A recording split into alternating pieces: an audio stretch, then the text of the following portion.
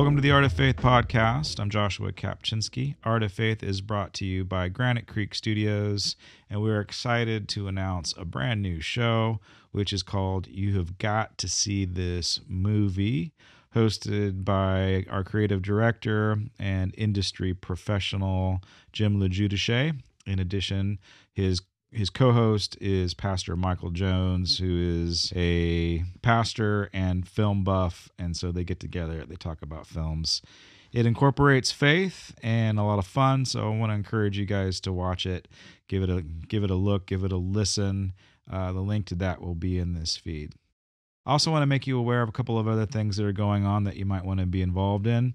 We are a nonprofit, and we want to encourage you to support Granite Creek Studios. One way that you can do that is by giving directly. The other thing that you can do, which is kind of new and exciting at this moment, we're in the current stage of developing a new outdoor wedding chapel gardens called Granite Creek Gardens.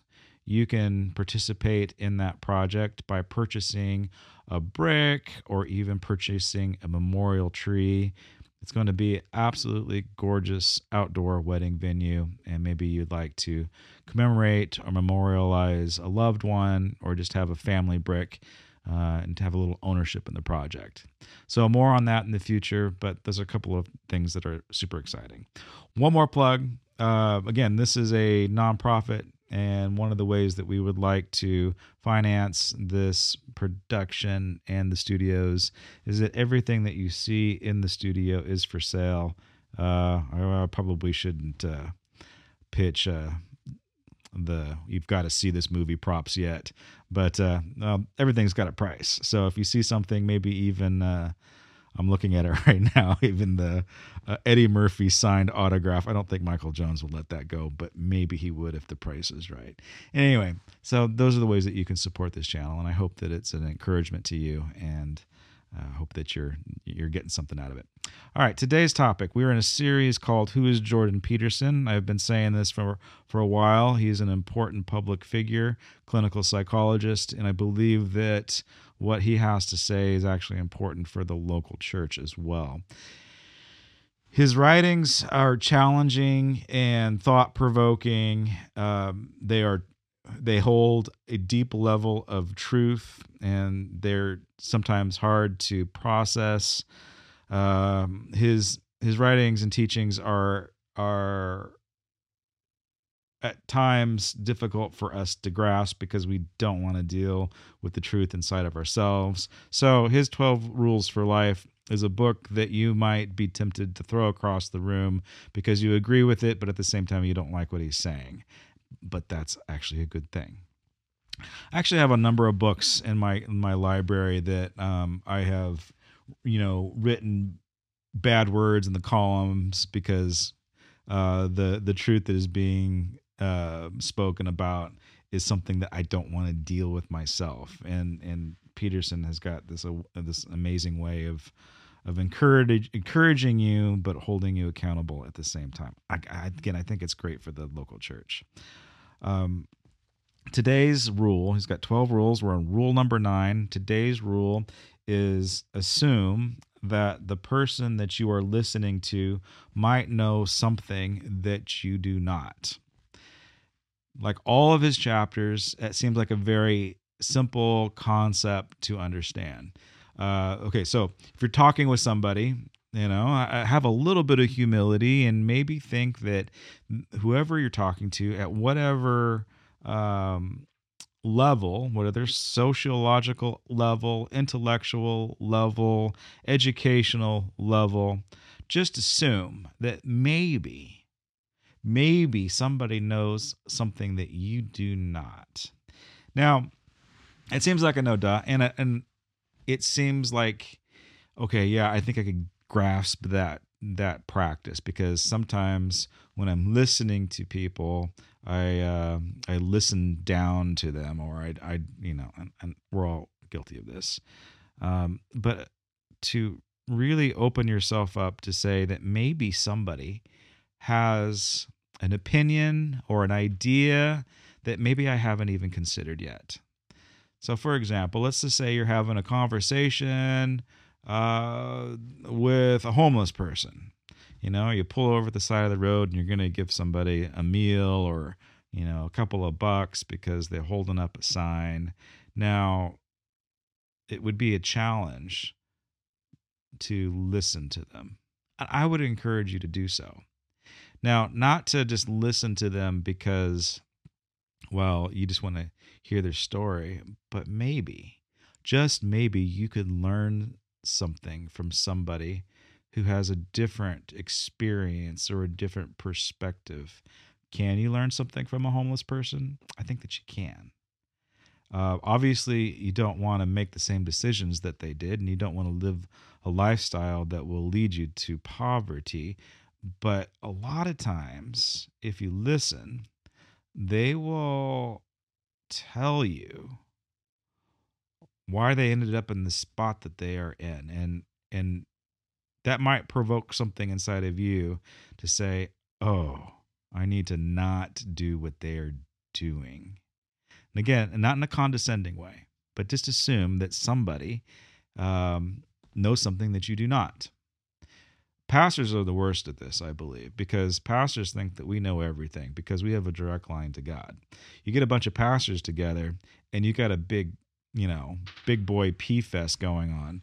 And so what I've learned over the years is that whenever I'm around other faith leaders, like I choose to be receptive and open to what other people have to say and what other, maybe a denominational difference or maybe even a theological difference. Maybe, and again, if you've been watching the show, I use Baptist as one of my illustrations because at one point I didn't like Baptist, and then God did a work in my heart, and now I love Baptist. One of my best friends is a Baptist. He used to be the co-host of this show until he retired and moved off. But maybe you can learn something from somebody from another denomination or a different expression of faith. And I would just say, I'm pretty confident in my convictions, pretty confident in my theology, I'm pretty confident in my expression of faith, my practices. But I'm humble enough to know that in my expression of faith that maybe I don't know everything. That through humility, I need to be receptive to other points of view and other perceptions, other vantage points. There's different facets to faith, and there's different facets to spirituality that we all should consider. So, the attitude of the heart, and we don't need Jordan Peterson to tell us this, is one of a humble heart, a humble ear, somebody that's willing to listen, somebody that is what the scriptures would say, slow to speak and eager to listen, slow to give a response, but just being open to hear. And it's definitely a biblical principle. Now, of course, Peterson, being the mind that he is, the psychologist that he is, he takes this concept to an even deeper level of, I guess in popular culture, we would call it active listening. And that when you're in a conversation with somebody, that it needs to be dynamic. It can't just be one way. Again, preachers are the worst at this because we like to preach at people instead of listening and hearing people. So in a conversation, Peterson will say is that there needs to be a very dynamic, not only the person speaking or communicating, but actually the person listening needs to be just as dynamic. And that, in essence, that the communication needs to go both ways. He will say something that I find very profound and very thought-provoking, is that people need to speak. And one of the things that we learned during the pandemic, and when not just the pandemic, but just in the isolation of people, we know that people need to speak. And when community was cut off and people didn't have avenues to talk, maybe, at church or, in Bible studies and even in the grocery stores, when people didn't have the ability to speak, it seems as if their anxiety levels went up, and their frustration of life intensified, and things just got harder. And we didn't necessarily know why people were freaking out emotionally. And after reading this chapter, it just says, yeah, well, because they didn't have the platform to speak. So when you are speaking, you're actually working out your problems. You need to hear yourself speak. So people that speak, they speak that's how they think. So speaking is actually a process of thinking. People don't think, they wander, and people that aren't thinking, that aren't speaking, they're going to wander around, and they're going to find themselves in a pit. So one of the ways to think about it is people that are lost in isolation, that isolate themselves from people and communities, that are not speaking. In essence, they're not thinking through the things, and then they find themselves stuck in a dark pit. Bible, the psalmist, or even maybe, actually David, says that I found myself in the muck and the mire. And he finds himself stuck in a pit when he's isolated from his community, when he's on the run, when he's being hunted down, he's alone, and afraid. He's finding himself in a pit. So when people think, they simulate what is going on in their world and how to act in it. So when you're thinking through abstractly what in the world is going on, and maybe how you're even to respond. So it's an imagination. We use our imaginations to role play what is going on in our relationships and in the world. So I think that we have the ability to do this above any other creature, and that we can create abstractly and think about what's going to take place in the future. People think, they think out loud, and then it's very important that they're speaking it out loud. Now, most people have conversations with themselves. Scriptures say that that's a good thing. We see David talking to himself quite often. He'll call himself self, or call himself soul. He'll speak directly to his soul. And that is a vital key to spiritual health, emotional health, is a healthy self-talk, or thinking and talking to yourself.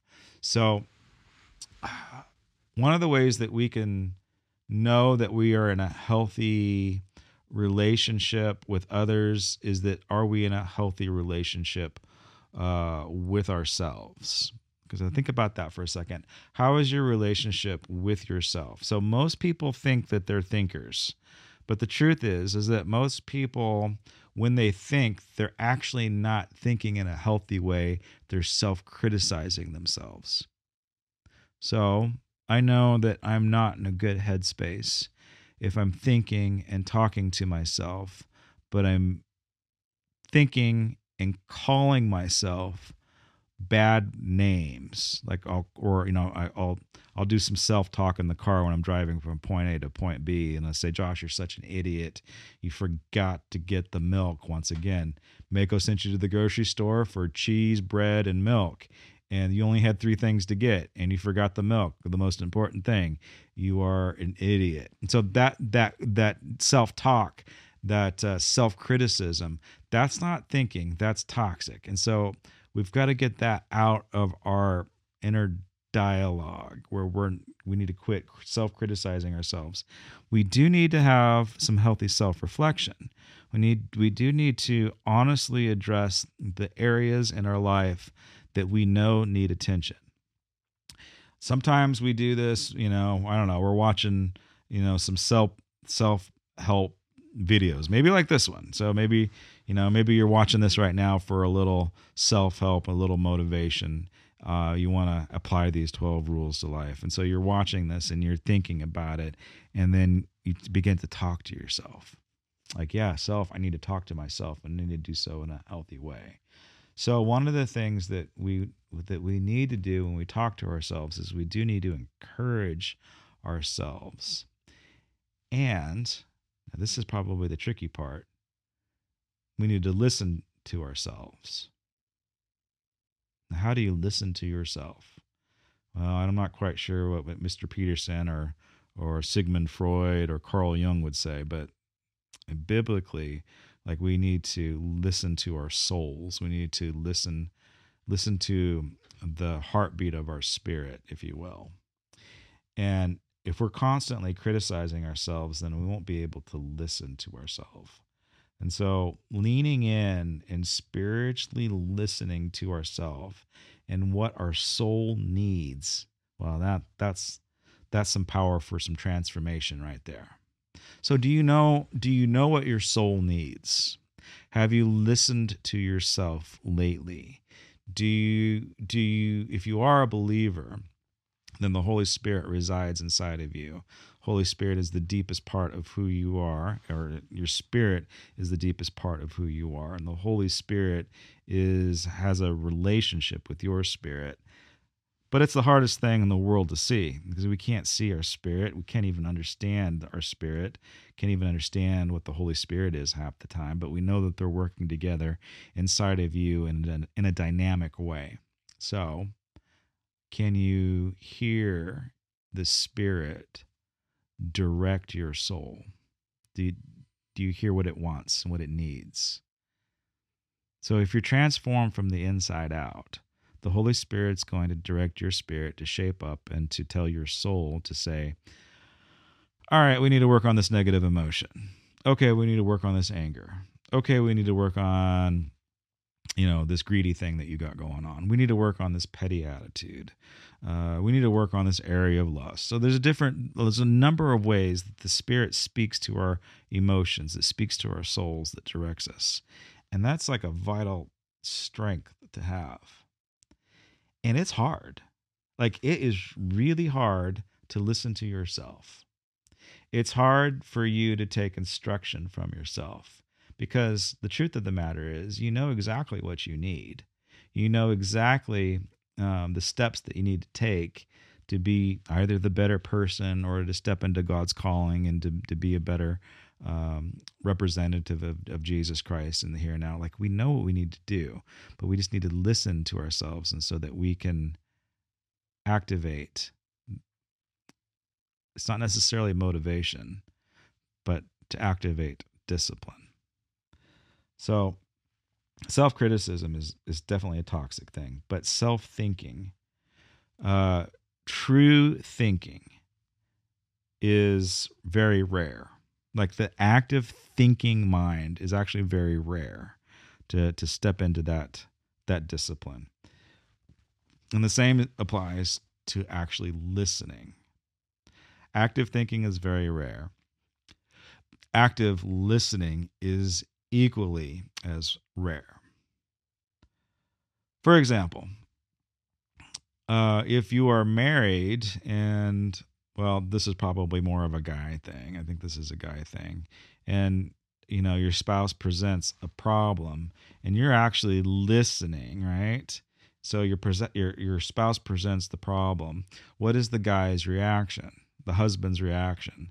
The husband's reaction is to immediately try to solve that problem. I hear you, honey. Well, you need to do step A, step B, step C. You need to make that phone call. You need to talk to this person. Like, so in our mind, like, whenever we are listening to a problem, our goal is to solve that problem. Again, this is generally a guy situation. Problem solvers, right? But that form of listening is not true listening. True listening will be the skill to listen to your spouse without trying to solve the problem or mansplain the situation. So true listening is even rare. And, well, honestly, I can't quite tell you how to do it because I'm probably failing at this currently in my relationship. I'm trying to listen. I'm trying to be focused. I'm trying to say, yes, honey, I understand that would make me feel, upset as well. So, we have to be active listeners, not only to ourselves, but our own personal relationships, and not try to be condescending, mansplain, or womansplain, not look down on individuals because, they just don't get it. Sometimes people just need to be listened to. They need a healthy avenue to vent, and a good listener will listen. Peterson's amazing because, again, he's a clinical psychologist. And I would probably think that if I went to go see him and I presented all of my, emotional and psychological problems to him, like me as a guy, like I would want him to give me a checklist of all the things that I need to do to either fix myself, whatever medications I would need to take. Like I would want the doctor to prescribe a prescription to fix the problem. But that's definitely a Freudian approach, and that's a Western medical approach. But Peterson's approach is different. Like this would probably drove me nuts because you're paying to see a psychologist to fix your problems, right? Peterson would just sit there and just listen. Like the guy is the most brilliant guy. He's got all the answers in the world. He knows how people think. He knows what makes people tick. Like he'll be able to read you in a second and tell you exactly what's going on. And yet, what he does in his clinical practice is he just sits there and he just listens for a good hour or two. Lets everybody, lets them get it out. And then they begin to think, and they begin to speak, and then they begin to process. And through the thinking, through the speaking, and he will make them repeat back. He will actually make them solve their own problems in the context of a counseling session. Like, I think that would probably drive me nuts because I'm like, well, what do I need you for if I'm just, thinking and then speaking and then you're just listening and then I solve my own problems. Why am I paying you, $200 an hour for this session? So, but you see, he understands the power of thinking and speaking and then eventually listening to yourself solve your own problems. Brilliant. Annoying, but brilliant. You can understand why I've thrown the book across the room. So let me end on that. Let me end on the power of true listening and the power of true speaking. Of when we are listening to those that are around us, that are involved in our lives, or whether they're loved ones or people that we work with, that we're present. Because people know when you're not present, that you're present and that you're actively listening. And then when we speak, when we're speaking to ourselves or speaking to individuals, like the words that we are speaking, are they words of life? Or are we speaking down at people? I don't know. There was some woke verbiage that came out a while ago. Are we punching down on people? Like we don't want to speak down on people. We don't want to mansplain. We don't want to be condescending. We don't want to be bossy. But we need to listen and choose our words wisely and speak life into a situation instead of speaking judgment into a situation. And when we're either speaking or listening, I think humility is just the path to success and growth. Because when you're humbly listening, then you're open and receptive to the other person. When you're humbly speaking and communicating, you're leaving room for people to respond and to grasp hold of what you're saying. You are inviting them into a process. You're inviting them into your mind, into your thinking process. So anyway, we'll wrap up with that. So I'll just encourage you to be active, true listeners and active, true speakers, speaking truth in love without judgment or condensation. Condensation is a watery word. Without being condescending. There we go. All right. Thank you so much for listening. We'll be on next time. Again, I want to encourage you to tune in to You Got to See This Movie and help support the channel financially if you can. Either buy my junk, run a 5K, buy a brick for the fundraiser. We'd love for you to partner with us in this. God bless you guys. See you next time. Peace.